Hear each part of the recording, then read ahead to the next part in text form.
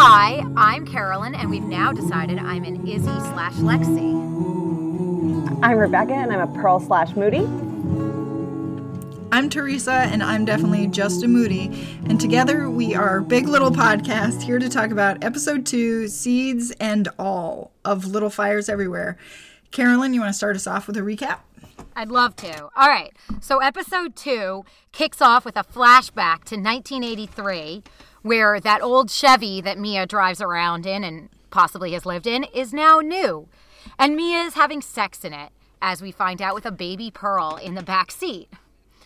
Then we cut away back to 1997, and we find Madeline Martha Mackenzie, a.k.a. Elena, packing lunches in perfect pastel bags and making initial pancakes for her sweet little children.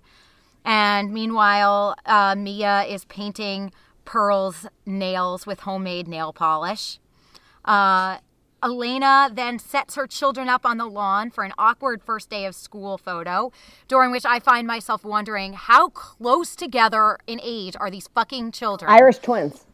Yeah, sure. Yeah. But anyway, so she lines them all up for a photo. Izzy is having none of it. She tries to push Pearl into the photo for some reason. Weird awkwardness all around. Then we get a great transition using Queen Latifah music to go into a posh high school that looks like it's straight up the set of Clueless. Love it. Everything is looking up until Izzy, on her first day of high school, just trying to make it happen, goes to her locker, and it's already been defaced with the Time, the classic Time magazine, Ellen, Yep, I'm Gay cover. This poor girl. Also, before leaving for school, by the way, we learned that Pearl has found out that her mom is off to become the house manager for the Richardson family, which is obviously upsetting to her on so many levels. So now, while the kids are at school, Mia starts smoking some pot, doing her art, while Pearl tries to register for advanced classes with the most racist, pretentious, judgmental prick of a school official I have ever seen. Mm-hmm. Then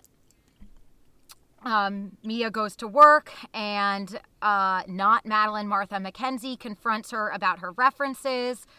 So not suspiciously at all, Mia sets up a coworker from work to create a fake call.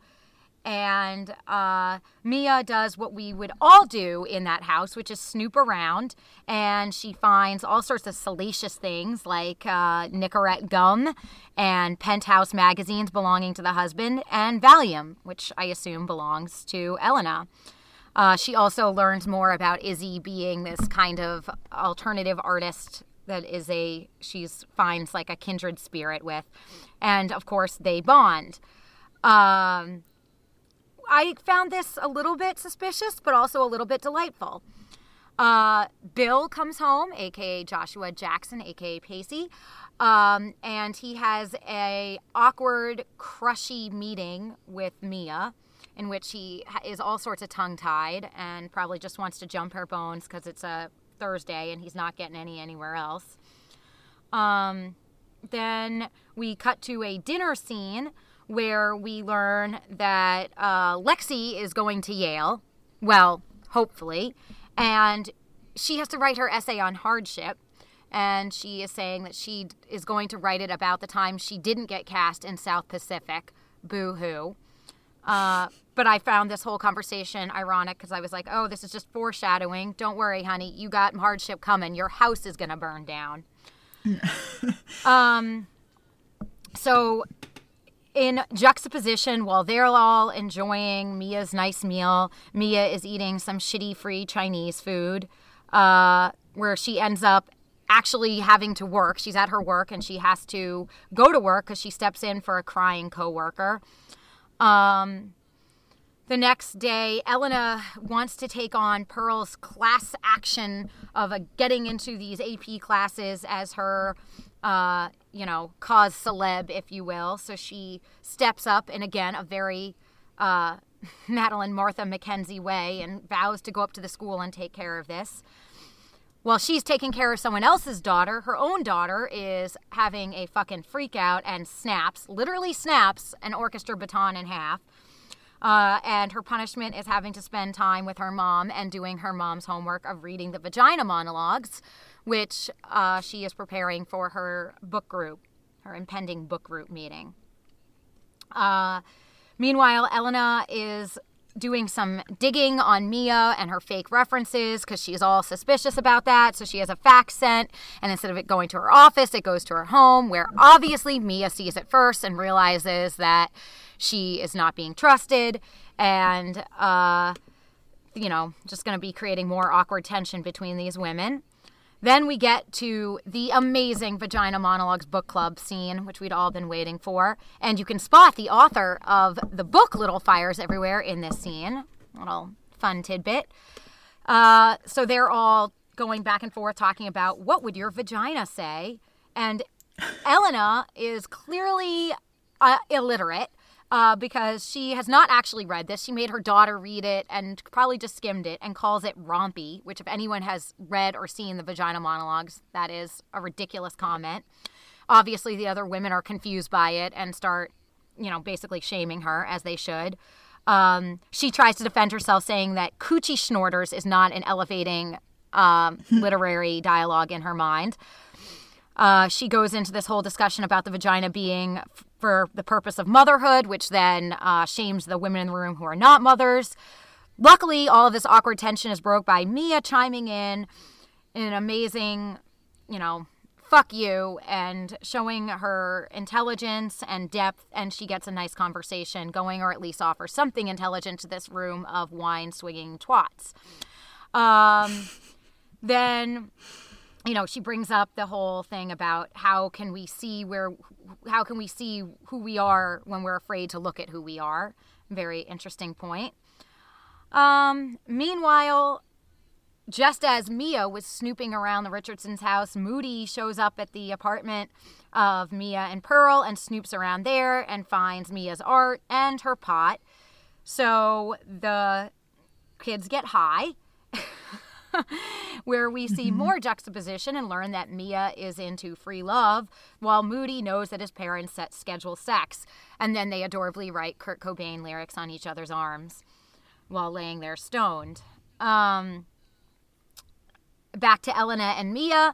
Elena is surprisingly gracious to Mia, who has just saved her from an awkward book club.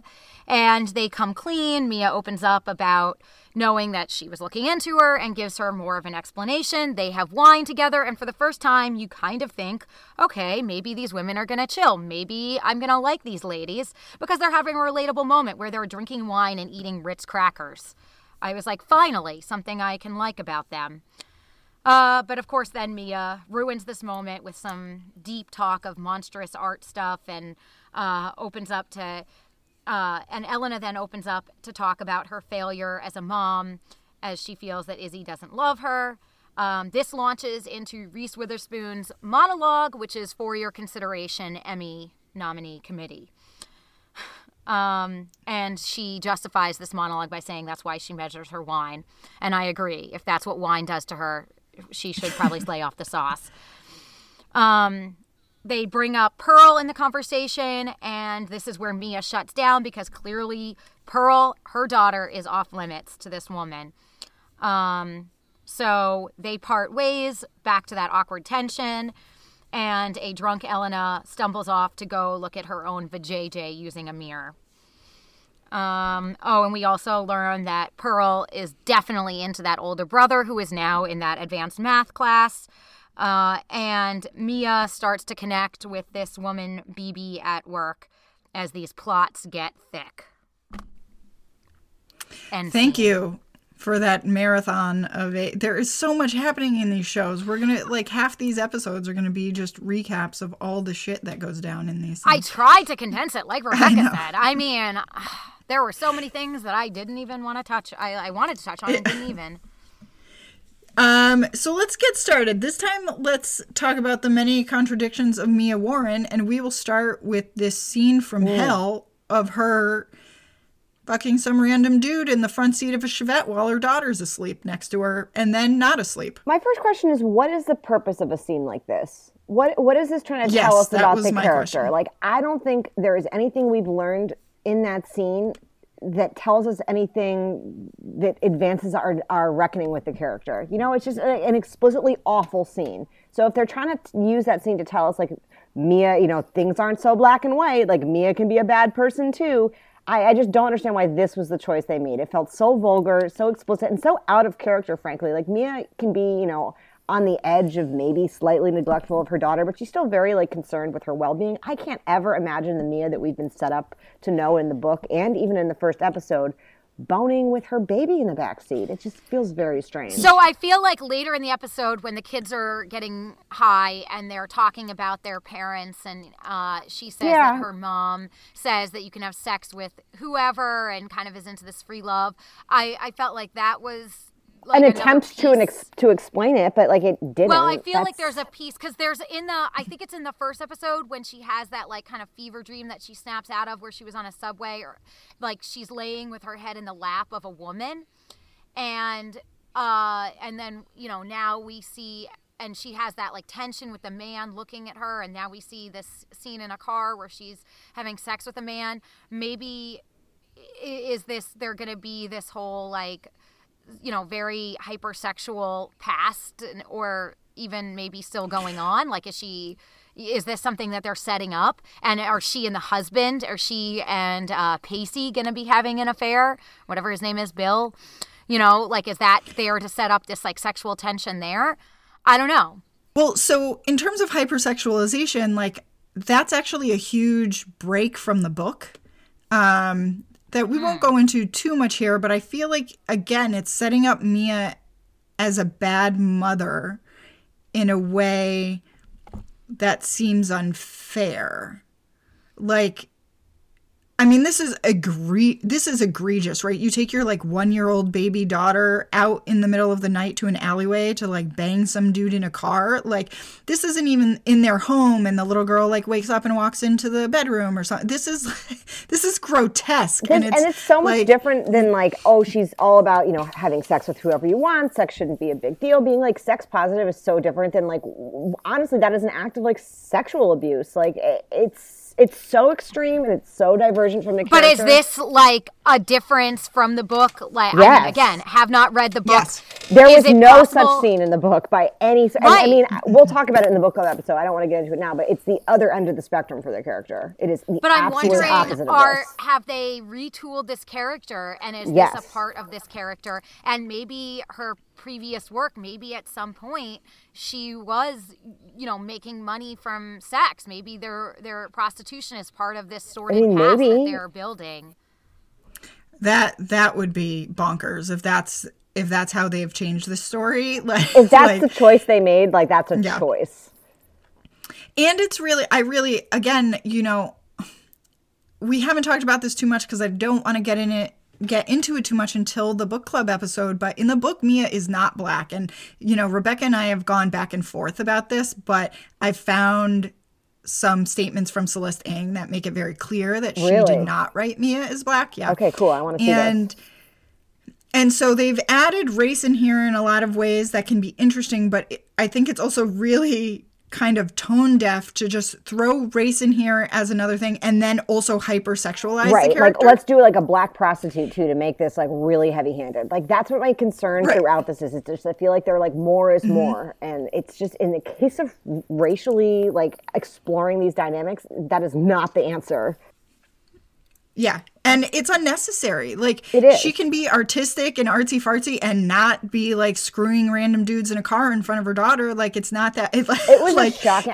We got it. I gasped. Okay? Like, I really was not expecting that scene to open the episode, too. It really took me by surprise. And maybe that was the point. They're trying to, you know, they know it was a really popular book, and there's got to be some, like, surprise factor. So if this is their reimagining of the character, I guess. But it just really does not align at all with the character in the book. So again, because I haven't read the book and because I'm, you know, coming into this as like a fan of Big Little Lies and like that this is something, you know, being marketed in that way. When this show went into this moment in the start of this episode, my mind at first, because they said 1983, I did quick math and I was like, oh, this is the conception story of Pearl. Then I was like jaw dropped when baby Pearl is in the back. And at first when she said like something about Pearl, I was like, oh, did she have a dog or something named Pearl before Pearl? Like I literally could not, it took me a second to accept mentally until they actually showed the baby. I was like, oh my God, she just had sex with her baby in the fucking back seat. And Are we prudes? Is there like people do that? Or is this like as appalling as we think? Like, people, this is appalling, right? I mean, I'm sure, you know, like, have you ever heard of co-sleepers? Like those people who sleep with their babies? Like, I don't think you can sleep with your baby for like 3 years and never have sex in front of them.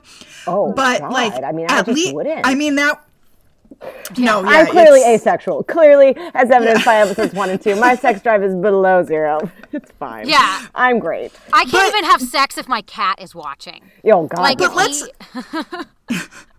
But But let's think about this for a minute. So at least in that scenario, you know, for probably millennia, people have been banging in front of their children, right? Probably. Because everybody lived in a one-room cave or something.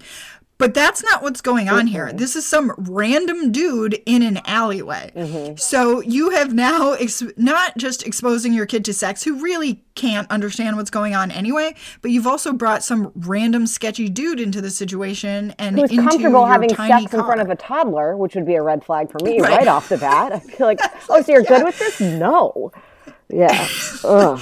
I mean, and then we see her smoking weed and making up fake references and snooping all over the house, and it's like this episode swings wildly to the other end of the spectrum, I think, in trying to make you think, oh, Mia is the problem. Mia's our not antagonist. Elena. It's the other way. You know, episode 1 set us up totally to think that Elena was going to be the bad one. She made all these clumsy overtures. And then episode 2, it really, you know, you see Elena being really sympathetic towards Mia, and Mia really obviously hitting all of these bases of what's bad TM. And then also, you know, the show trying to explain that away, but not really, I think, doing a strong enough job of doing that. Because then on top of this, Mia continues to behave kind of like a dick the whole time. Like, Mia is not being super warm. You get the sense that in the book club episode, she is doing it for a reason. Like, this is not like a genuine act. This is, you know, currency. Right. She knows that if she can do this, this is going to gain her clout with Mia or Elena. I keep messing their names up.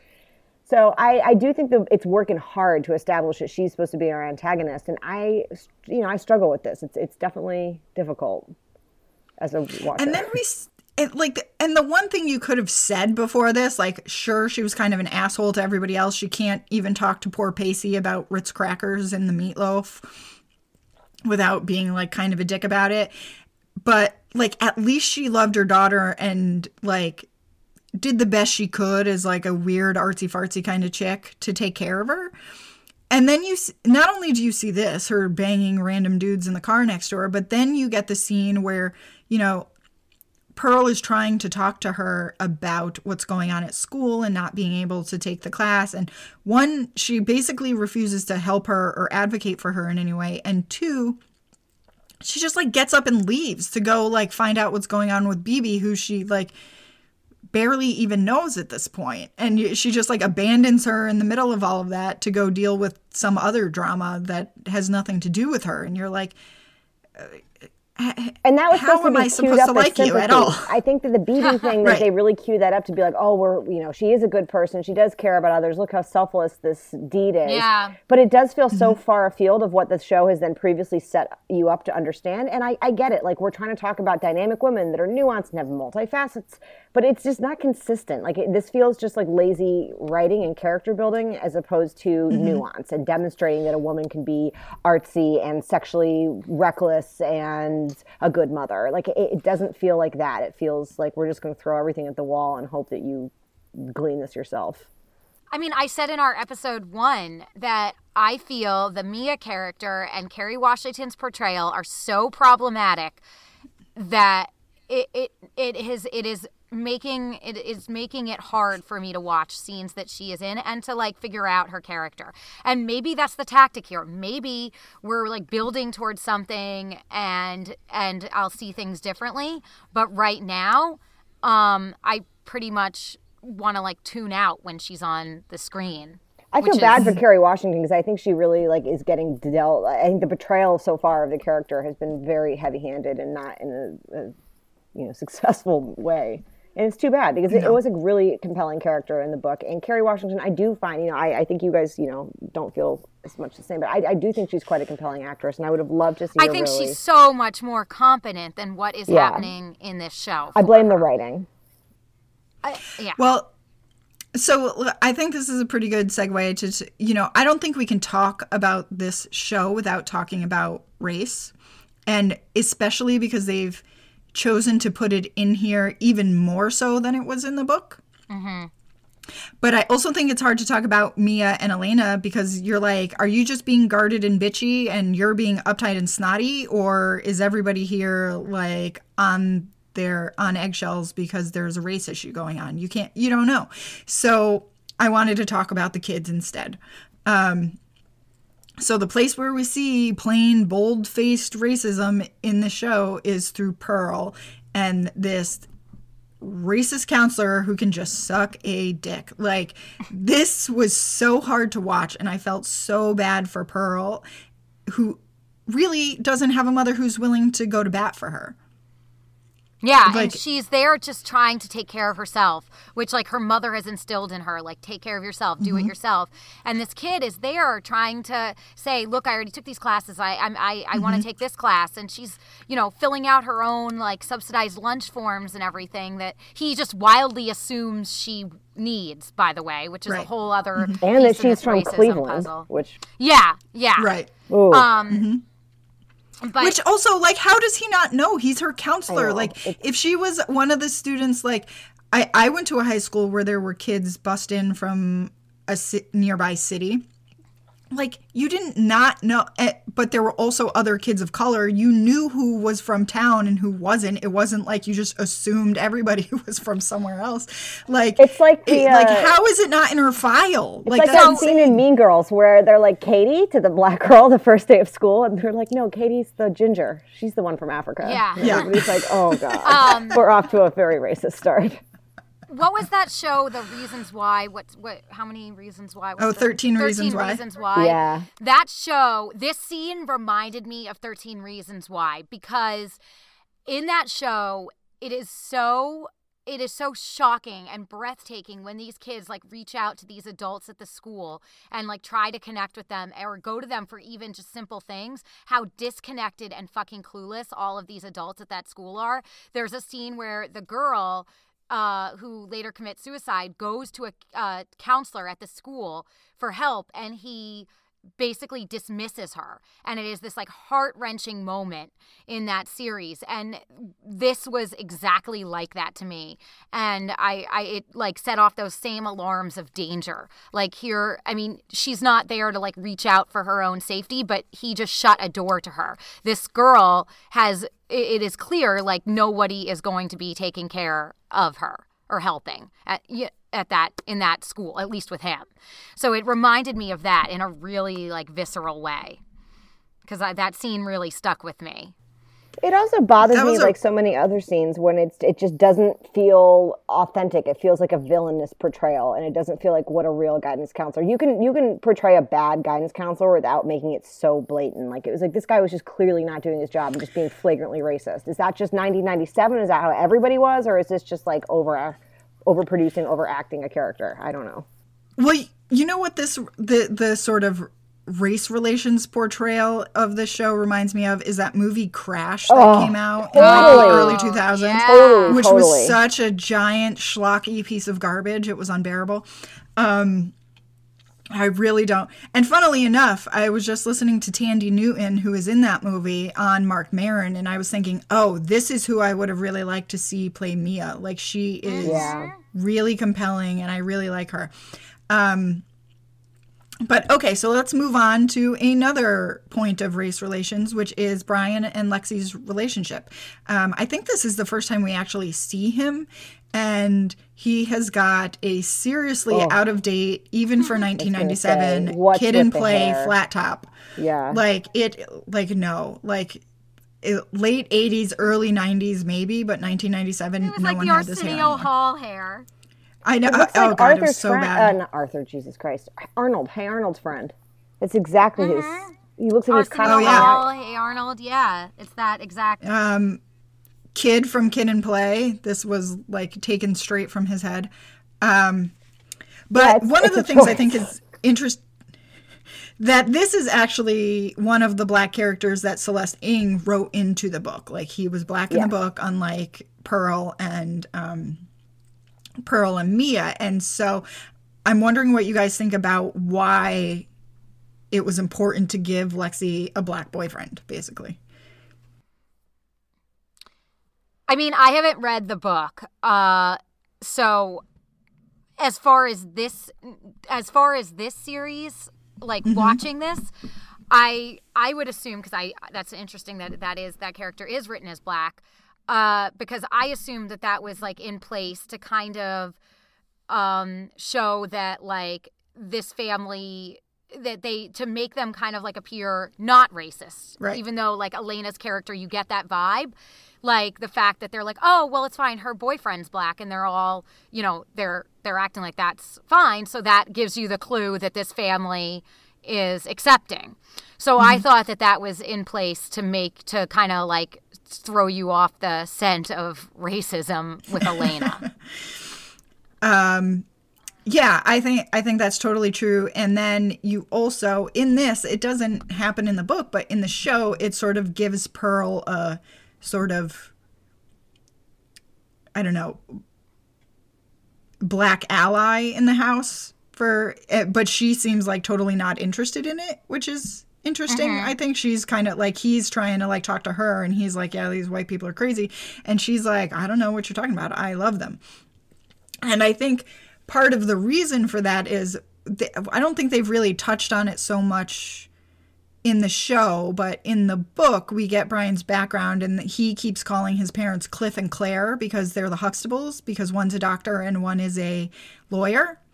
And it's made very explicit that he lives in Shaker and is part of the Shaker community. And so it's also made explicit that he has a supportive family at home, just like the Richardsons, right?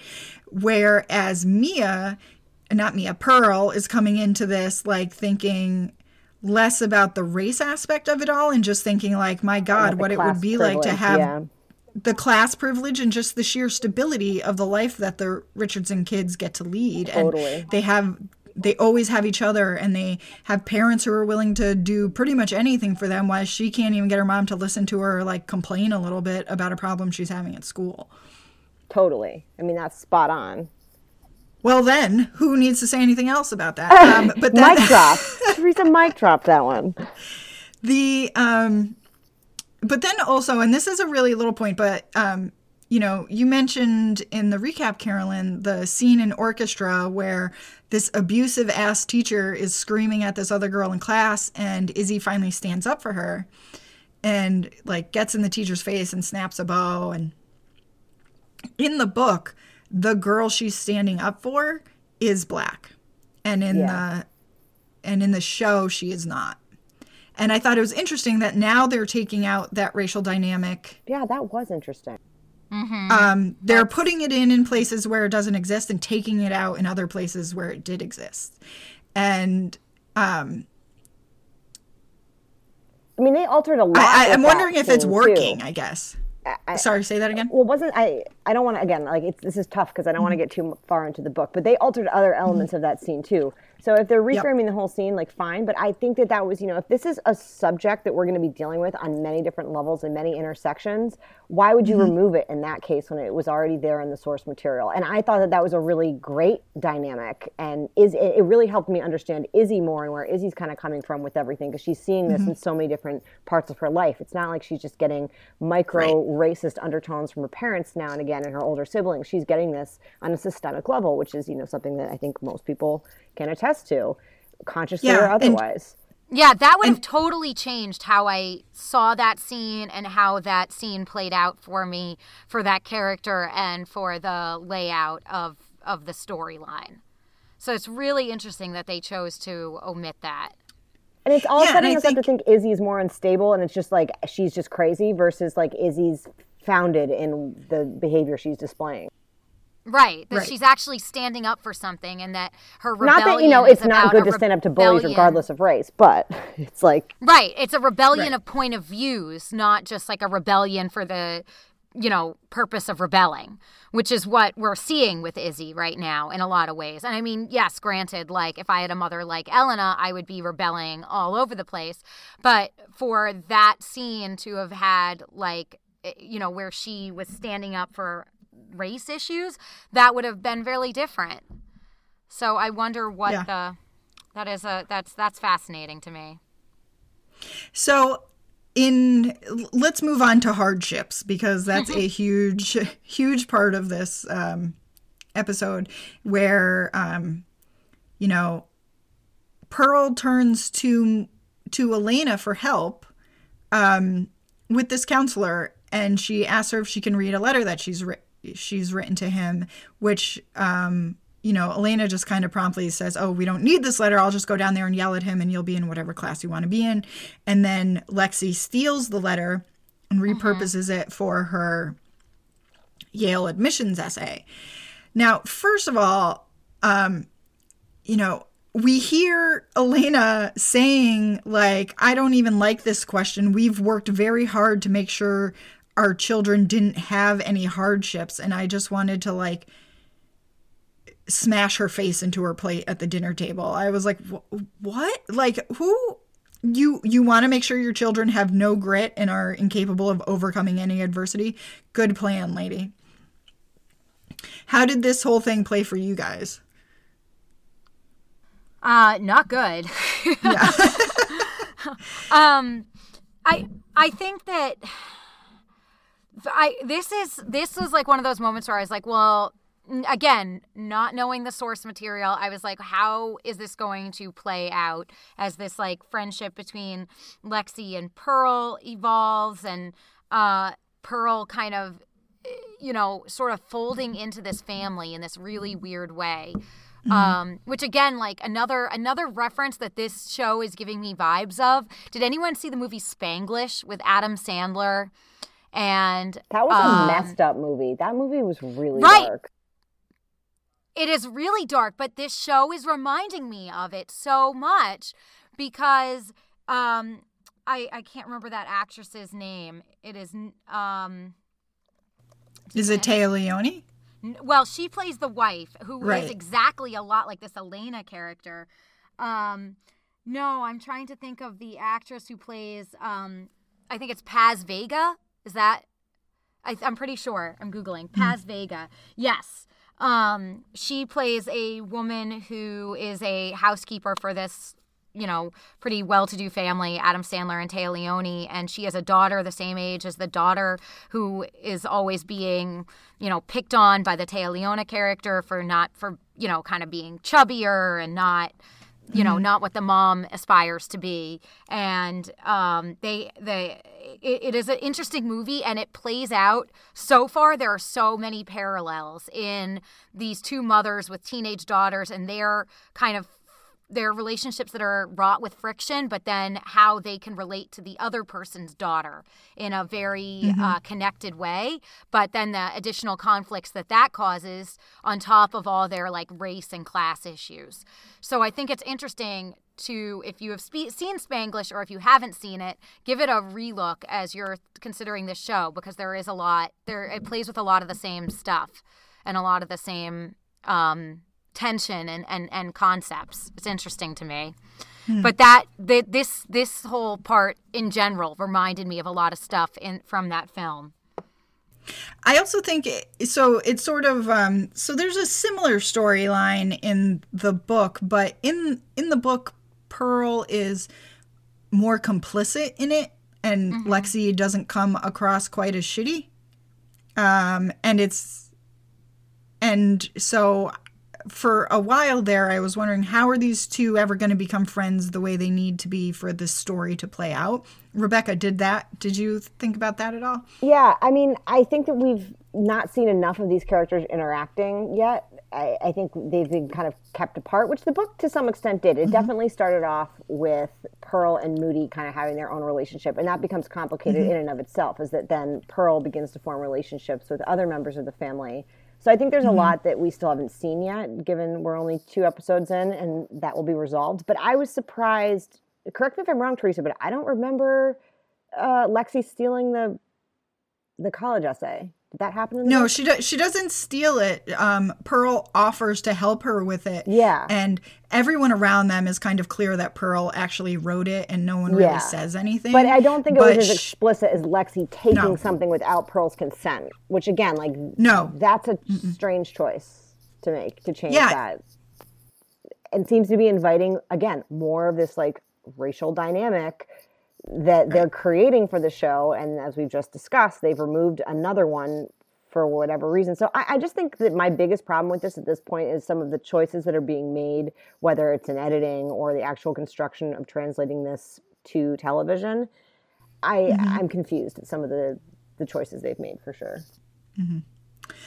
All right, well, it's time for the vagina to have a monologue, ladies. I'm going to drink my rosé with gusto in preparation for this. First of all, can we just talk about how much Reese Witherspoon loves a damn book club? Oh, my God. Oh, my God. Girlfriend loves a book club. Can we start a podcast on Reese's love of book clubs? Yeah, I think DM us if you'd be interested in that content while you're coronavirus quarantining. Yeah, I feel like she is really trying to push people into embracing reading and or like I almost feel like on her part that this is like some sort of like way to come across as really like smart and more like challenging and not just being this like actress, because when you think about like young Reese Witherspoon, you think of these like, you know, those like cute ditzy characters she played, and I think there is a lot more to her. I think she is a very smart woman, but I think this is like an aggressive push to show everyone how smart and well read and, you know, analytical she is, as opposed to, you know, this bubbly actress. Listen, I'm all for anybody that's going to make reading and social reading cool. Like, if you want to have that be your platform to get more people engaged in, like, getting together, drinking wine and reading books, or in our brave new world, getting together over Skype and reading books and drinking, I think that's great. You know, there are worse things. There are worse actresses out there. Yeah, there are definitely worse things, but I'm just kind of like, I'm over the book club thing. Sure. I'm over it. Let's find something else. Hashtag Reese's Book Club. I think there's something very 90s about a book club, though. Oh, for sure. Like, yeah, because, like, I feel like that's when I first started hearing about them. That's when they started putting, you know, the questions for the book club in the back of the book. Oh, like, yes. They don't really do that anymore, and I miss it. Thank I always God. like to be challenged. No, I love that. I was like, oh, how much did I get out of this? No, I always I just want to read the book and like process it and maybe discuss it with somebody. I don't need like everything to turn into a goddamn AP lit assignment. See, that's my wet dream. Yeah, that's your wet dream. But book clubs I remember, and it was like in the 90s, early 2000s, that Book of Ruth came out, and my mom and her friend saw like a sign in a coffee shop about it was like a book club, like a women's discussion group about Book of Ruth. And they like brought a bottle of wine and their Book of Ruth, the like fiction novel. And they showed up and it was like a Bible study about like the actual Book of Ruth. Oh, God. And they were very... Classic mix-up. Yeah. It was a very big mix-up and they were incredibly humiliated. And I always think of that with book clubs. Well, I also think Madeline Martha McKenzie would have been all over the Vagina Monologues at this time. So I want to know why Elena, who is like performatively woke, is not into the like, this was everywhere. You could not get away from the Vagina Monologues in the 90s. So like, how, I don't understand what her problem is really. Like, I know. Madeline would have been, you said it. She's Madeline Martha woke. McKenzie would have been performing it, having it performed at that little theater with her, you know, Avenue Q puppets director. doing the sexings. Yeah. Yeah, this is her Avenue Q. This could have. Yeah. So I feel like this is, now is the Vagina Monologues part in the book? In the Book of Little Fires Everywhere? No. Interesting. I don't remember. So I think they might reference it at one point in like because I do think I was conscious of that, because I remember when the Vagina Monologues was performed every year in my college, and I graduated college in 2013, same. and it was like every year the Vagina Monologues was cast and it happened, and I went to a Jesuit college, so it was kind of like, whoa, risque, vaginas. They said vagina in the public email, how fun and zesty. So I was very much on my consciousness. So I do think there was like a throwaway line between the friends, whose name I can never remember, Mrs. McCullough, and Elena talking about like someone's radical book club choice. But there was never actually a dedicated scene extrapolating on how it all went down. And I thought it was a great scene. It's the first time I really felt like Elena and Mia felt like real people and not just kind of like caricatures of their like respective motherhoods. One being, you know, suburban, the other being... This was a scene where I feel like we got to kind of see, this to me, and then the start of the scene where they're drinking wine together were the first glimpses of like Mia beyond that like I smell trash face. It was humanity versus characters. It really felt like the kids have been delivering all season so far. Like the kids have been giving it and the adults haven't.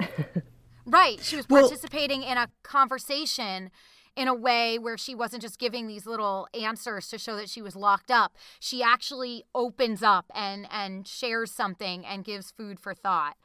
Well, I want to ask you like a very specific question about this scene because I very proudly named this next segment "Smoking Endo, Sipping on Gin and Juice" because I want to talk about. You spoke to my soul. That is everything. Oh my gosh! Yes. Smoking Endo. So, sort of the beginning of this wine drinking scene with Elena and Mia are. I can't stop laughing at that. It's so good. Mia comes clean and tells her, like, I've never been arrested, but I did have to break my lease, yada, yada, yada. You know, when people see a single black mom, they don't want to rent to me. You're different, and I should have been honest. Does she mean this? Does she believes Elena's different? No, that was I thought at that moment, because yes, I said, like, this is where she's opening up, but that was her, I think, just, like, fishing in this situation. She was not being genuine. I think she was just, I think that was Mia's like microaggression of trying to like just move past a situation. That's how I read that. Maybe it was her delivery, but I felt like she was just like trying to, you know, placate this a little bit. I felt the whole scene was that Mia knew what she was doing. This was very intentional. She knew if she saved Elena from the situation that Elena was going to feel bad for her, and it allowed her to get the situation back under her control. Because before that, it was kind of spiraling out of control. Elena was actively looking into her past, and Mia was worried she was going to be exposed. So it's like, okay, how do I switch the situation back into my control? I get this woman drunk, we conspire, we connect, and then I placate her. I come clean. You know, there's nothing that's better to assuage someone than by telling the truth, even if it's not the whole truth. So by saying, you know, oh, it's just been so difficult for me, she's confessing without giving her the whole story. And that, in her mind, is enough to throw Elena off the scent. We shall see in the coming episodes whether, you know, Elena is a good journalist or a bad journalist. Yeah. So then we also hear, Elena asks Mia, like, do you think Pearl likes you? And Mia says, I've never thought about it. And Elena says, that's because she does, as in, like, you don't have to think about it because your daughter likes you. But meanwhile, we've got this sort of parallel scene of Moody and Pearl smoking weed back at Mia's place. Can we just call it Endo now, please? Because you've gone there. Smoking Endo.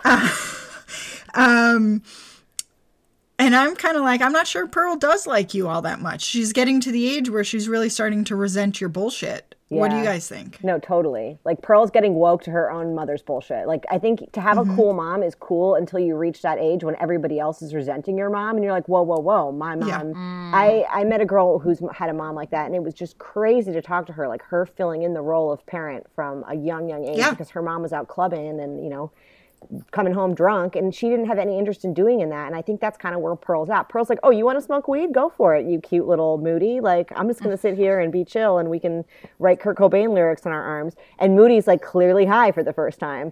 So I think when you do have a parent like that, you know, you always want what you can't have. And to have a parent that's like, yeah, cool, you want to drink responsibly, you want to smoke responsibly, like, I don't really give a shit because I'm going to not, you know, alter my behavior. It just takes the fun out of it, which is honestly probably a good parenting technique. Like, it was very clear in college, the kids who had parents that never let them do anything and the kids that parents who'd be like, oh, whatever, you know, be responsible. Big difference. You know, and as Carolyn told us in the recap, like, this is where Pearl kind of opens up and says, you know, she hides stuff like about why we go where we go, why we move, who she sleeps with.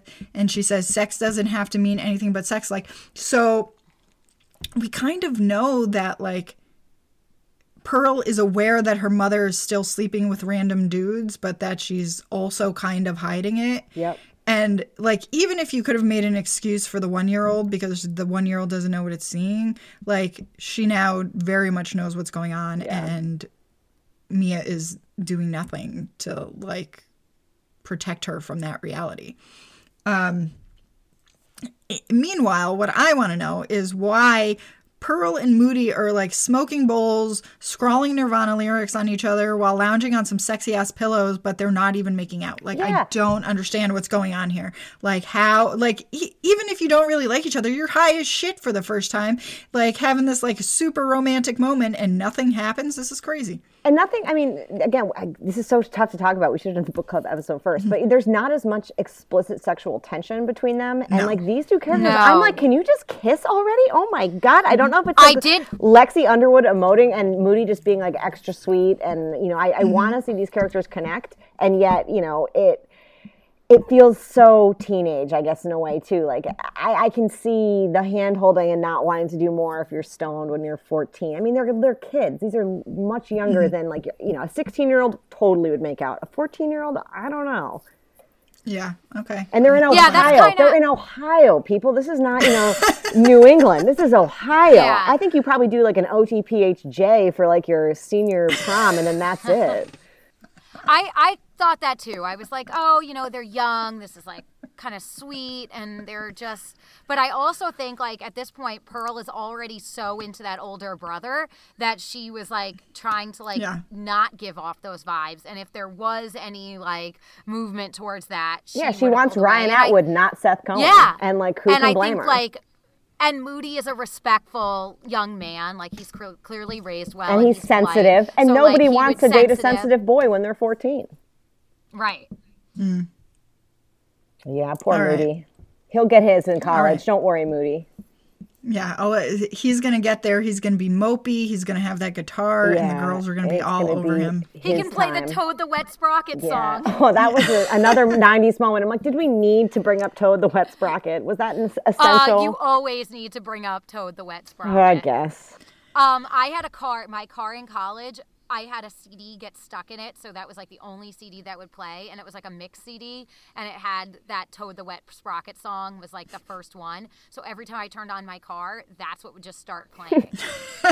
That's awful. Oh God, the 90s were the worst. All right, so I think we also have to talk about motherhood, because if there's any theme that runs through Reese Witherspoon's recent career choices, it's motherhood. It's relationships between mothers and daughters. And we're, you know, and in this one explicitly, because the Seeds and All name of this episode refers to this monologue that Elena has about how, like, being the mother of a teenager is kind of like learning to be satisfied smelling an apple when all you want to do is eat it, seeds and all, which is creepy as shit. Yeah. Like, but I get your point. I get your Emmy bait there, Reese Witherspoon. Shady. This episode's moment of shade was brought to you by Teresa. Yeah. But so in this and in Big Little Lies, we're constantly being asked, what is a good mother? Who's a good mother? Who's a bad mother? And although I don't want to go into it too deep yet, because when BB's story comes full circle, we're going to learn a lot more about that and have a lot more to talk about. But as of right now, like, if you had to pick a mother for yourself, would it be Mia or Elena? Oh, Mia. Smoke that endo all day.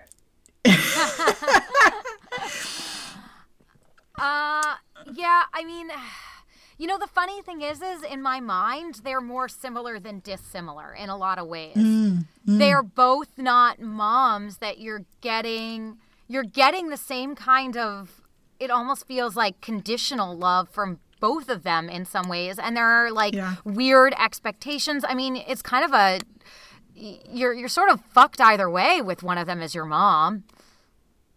Like, I don't disagree. So yeah. I wouldn't even have a preference. But think I'd be about like, give me one long-term of them. issues. Somebody that's going to actually like help you take care of your issues and like provide resources versus someone who's going to like shame and repress you. Let's take a pick. But you know what? Like, Elena would actually go to bat for her kids. I think maybe in like an academic context, but in like the case of Izzy, she's not, and Izzy's the one that like clearly needs the most support. Well, this is interesting because you guys haven't watched episode 3 yet, right? No. Well, there is a scene in episode 3 that we'll talk about when we get there that I actually think, Mia is repressive in her own way. Like, if you don't, if you want to be, artsy. Pearl, yeah, like if you don't want to be what Mia thinks is cool, then she's going to be disappointed in you. Ooh. Okay. Yeah. Yeah, so I think Carolyn has a good point that they just have different ideas of what's acceptable, but they both have ideas of what's what is acceptable. That? Their parents that ditto, they fuck you up either way, something. Yeah, that's what I'm saying. I mean, you're gonna end up in therapy with either of these moms. Moms. Like, everyone's mom. Literally every time I go to therapist, it's like, oh yeah, we're just gonna talk about something else. By the end of it, my mom, everything. Yeah. She doesn't listen to this podcast, so I don't have to be worried about it because she doesn't care about me. Well, but by the end of this, I think drunk Elena is letting down that veil of perfection and is really kind of likable, where Mia is still really guarded and closed off and throws up that wall. Less fun, yeah. Yeah, and she seems like she's just never any fun. Even when she's smoking weed, she's still like, oh, I'm going to work. I guess I'm desperate to connect with her that like even in that moment when I know she was performing intimacy, I still felt more connected to her than I had the whole rest of the episodes. Like I felt that moment with them sitting on the couch was the first time they really were looking at each other woman to woman without all of this pretext. I agree. They bring There to it. was a moment there. Yeah. And especially, like I said, they're eating Ritz crackers and drinking white wine. I was like, I'm here for this. I'm with you ladies. And then Mia shut down. And it was funny because Elena did open up. And you almost wonder in this like alternative universe where like Mia had stayed and just gotten like shit-faced with her and they were both looking at their own vaginas in mirrors. Yeah. Yes. Like there because that was such a delightful scene with her giggling over her vagina afterwards. My God. Who hasn't been there? Vaginas are crazy looking. Where she has to, she has her like little fit and flare dress hiked up. I was like, oh it's my so God. Cute. This. Yeah, and that whole part about Pearl having done a series of her own vagina in the 20s when she was just like taking pictures. Oh my God. Everybody does that in their 20s. You didn't do that? I know. Check out my camera roll anytime. I'm kidding. God. I've never ever looked at my home vagina. I have an English mother, please. I would never. So you guys have, again, I think I know what you guys are going to say. Also, in her defense of that, though, by the way, I was an art history major in college, and that she would have been, in the 80s, you had a boom of that kind of art. Oh, God, yeah. Where that was a big part of things. Like with Lisa Lyon and Mapplethorpe and all of that. So I feel that it's to me that like knowing art history and the period that she would have been of as an artist, that I was like, yeah, that seems about right for her. Sure. Abso-fucking-lutely. All right. So before we get into 90s spotting, let's talk about the song of the episode. What was it for you, Carolyn? Oh, it's probably the same one for all of us, but the Queen Latifah's Unity. Ooh, I'll make a pitch for Femme Fatale, Velvet Underground. Oh, yeah, okay. Yeah. Mm-hmm. I'll take that one. That was the weed smoking song, so guilty as charged. Yeah. Well, I also had the Queen Latifah song in part because we find out, like, we hear the song, which I started like Googling what year things came out because I was like, some of these references don't really match up for me. And Queen Latifah, that song actually came out in 1993. So at this point, it's 4 years old. So it's a little bit of a weird choice. And then we find out that it's what Izzy is listening to in her earphones. And I'm like, there is no way. Like, this mopey ass emo kid is not listening to Queen Latifah on her way, like a 4-year-old song nonetheless. She is definitely listening to, as we talked about last episode, Tori Amos, like Ani DeFranco, like maybe if she's in a good mood, she might listen to some Indigo Girls or something, but like she might throw in some... impulse to make like young kids super, savvy and versed in music? We saw this in Big Little Lies. We've seen this it just doesn't make sense to me. It's like, why is that signifying cool all of a sudden that you have like deep cut obscure references? Like no realistic 14-year-old would know that. Silly. Right. Nonsense. And I feel like it's almost not I mean, I guess it's a deep cut in that she would have been like 9 at the time it came out. Yeah. But like, if you can name a Queen Latifah song, it's probably UNITY, right? So like, it's not even that obscure. So like, I don't know. I just was really like, they really missed the mark here. There's no way this kid wasn't listening to super sad music. Yeah. And see, I took it as like transition music and scene setting music for the high school, like as they cut to the high school and just showing that high school and kind of establishing like a period and like the era, and then also establishing the fact that this is like a high school that is predominantly white but is like, cool and into this like Queen Latifah hip hop.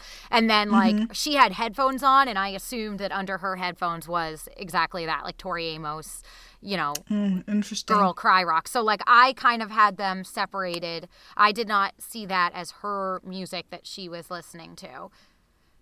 Because did it cut out when she like took off her headphones, when she like opened her locker?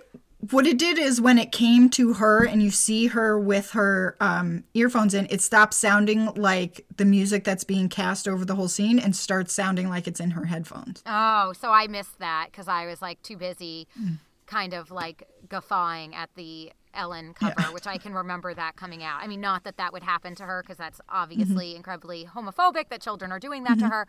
But I was like, oh my God, I remember that cover. So probably in that moment I got lost in the memory of all that. All right. I don't know, but I do love that Queen Latifah song. Yeah. All right, so 90s spotting. I want to go first because I want to know if you guys remember this. The music teacher who was being abusive towards everybody played Delia Fisher in a couple episodes of My So-Called Life. And really? Yes, and she was in love with Brian Krakow and wanted to go to a dance with him, but he was too busy being obsessed about Angela Chase, and so he like ignores her the whole dance or something, and then she ends up dancing her ass off with Ricky on the dance floor, and it's the 90th thing that has ever happened, and therefore the 90th thing about this episode. Oh my God. Do you guys even remember who I'm talking about? First, Rebecca, have you ever seen it? I haven't understood the last 2 minutes of what you said, but I'm laughing along. It's fun for me, no less. We're gonna have to do. I would have not recognized her from that. By the way, that actress whose name is Senta Moses. Yes. Great name. Senta Moses is an actress name. And Home Alone 2. She plays one of the siblings. Oh yeah. And she was on Beakman's World, which was one of my favorite shows for some reason. If anyone watched Beakman's World, it was like a Bill Nye the Science Guy kind of thing. Oh, if you want to talk about Bill Nye the Science Guy, I can give you episode by episode recaps starting now. Yeah, Beakman's World was like the zanier, less brainy, but still fun and sciencey. What's zanier than Bill Nye? Super zany. Beakman's World was batshit. Yeah. But anyway, that's an interesting character. I would have not recognized her or put that together. And it's also I have not watched My So-Called Life. I've never gone back to revisit that. I have not watched it since I watched it. This is going to have to be a podcast because I'm understanding that Rebecca has never seen My So-Called Life. Is that correct? Never. Oh my God. You haven't watched it since it aired when we were probably in like middle school. Oh, that's a broad topic for sure. I have rewatched it, and there's another podcast out there about it, but I feel like we could do a different spin on it. Anyway. Yeah, oh my God. So that's amazing. So for me, my 90s moment here in this episode Lexi's back to school day one outfit, that like Cher Horowitz number. That was some 90s glory. And then I loved the Kurt Cobain lyrics, the arm writing of the lyrics, because I feel Do we know what lyrics they were? I didn't look close I enough. didn't get to like go in that deep. Okay. One was literally literally hers was that, and I rolled my eyes. But like, there whatever. you go. But they're 14. I forgive them. Yeah, it wasn't just that it was like Nirvana lyrics, but like that. Do you remember doing that? Like, I remember like you would like write lyrics on like your shoe. Like, I remember doing it on my Converse for sure. On your Converse, or on each other's because the Converse like, were just arms. asking for it. They had that big white strip. You were like, of course I'm going to write my emo lyrics on it. Right, or on your Trapper Keeper, like that Didn't have 5-star binder thing. You would write lyrics, and so it just felt like such a thing. Even as AOL Instant Messenger took off, like your away message would be like song lyrics. Oh God, yeah. Like you were so deep. So that moment in itself felt very like 90s to me.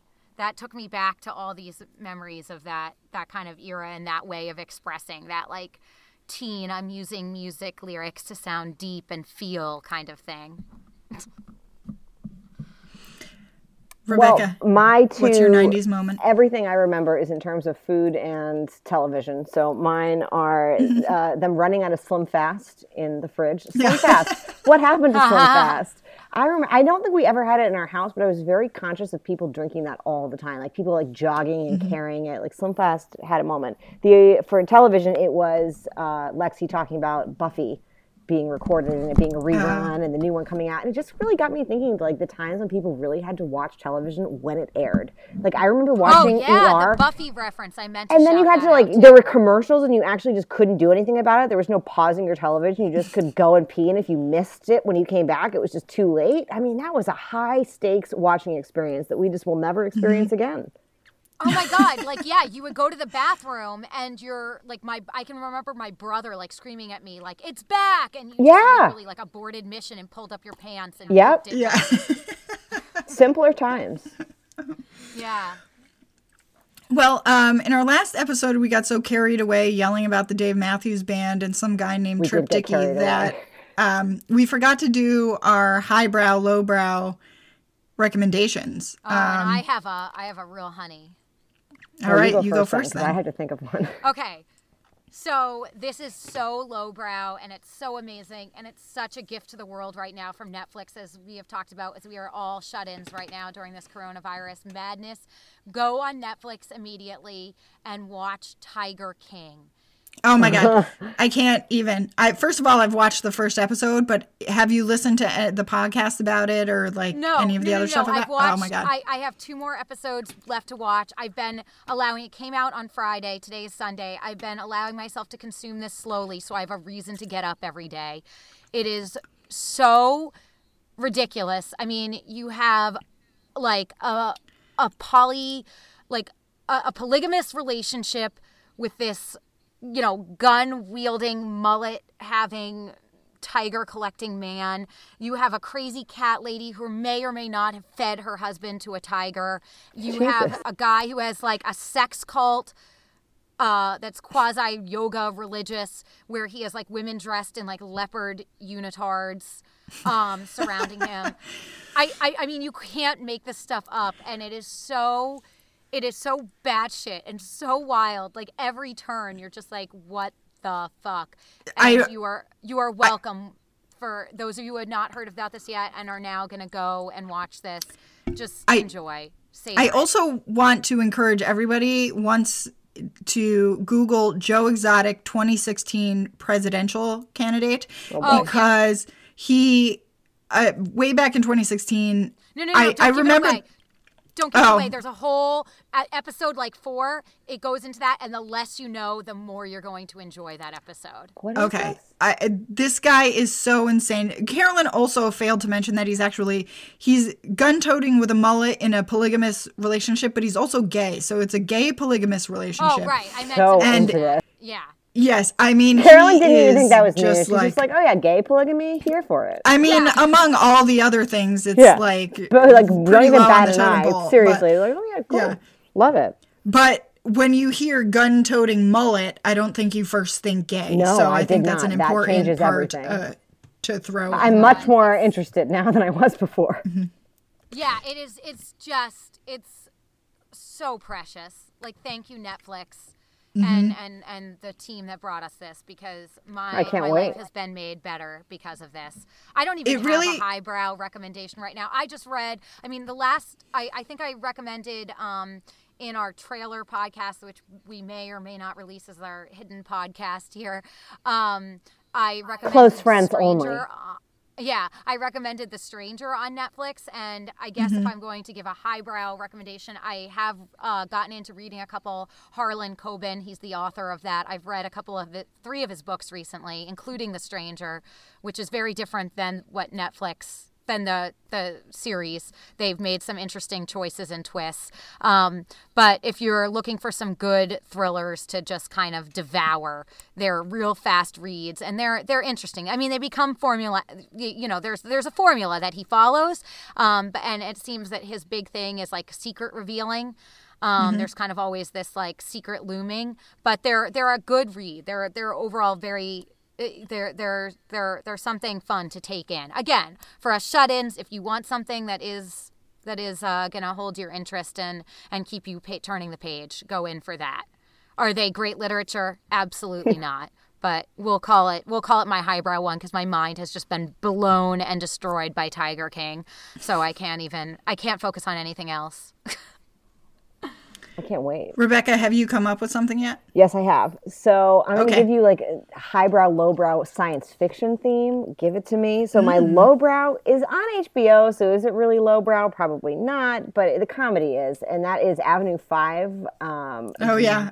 I watched a couple episodes of that. It's silly and it gets your mind off of what's going on. And my highbrow sci-fi counterpart to that is Devs, which is on FX. But also FX is partnering with Hulu. So if you've got a Hulu subscription because you're watching Little Fires Everywhere with us, you can definitely watch Devs too. It's super weird. Nick Offerman plays like a tech science guy. And I really honestly could not tell you one thing that's happened in one episode. It's highly confusing, but very compelling and aesthetically beautiful. So Devs and Avenue 5 for all my science fiction friends out there.